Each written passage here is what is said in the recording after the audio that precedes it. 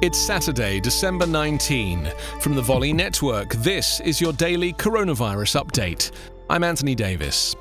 Moderna's coronavirus vaccine on Friday became the second to receive emergency use authorization from the US FDA. Welcome news to a nation with a staggering COVID-19 death toll. The FDA announced the authorization the day after the agency's panel of outside experts endorsed its use. Moderna said it intended to apply for a full US license in 2021. The decision marks the first regulatory authorization in the world for Moderna's vaccine and validation of its messenger RNA technology.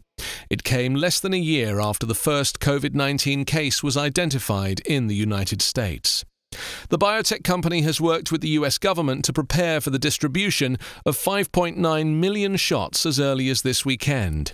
The FDA decision is based on results from a late-stage study of 30,000 volunteers that found the vaccine was nearly 95% effective at preventing illness from COVID-19 with no serious safety concerns. The authorization follows an EUA granted for a similar vaccine from Pfizer and German partner BioNTech that has been put into the arms of thousands of US healthcare workers this week in a massive nationwide rollout.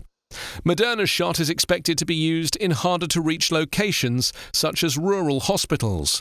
The vaccine needs to be stored and shipped frozen, but does not require the ultra-cold temperatures of the Pfizer shot. It is administered in 2 shots 28 days apart.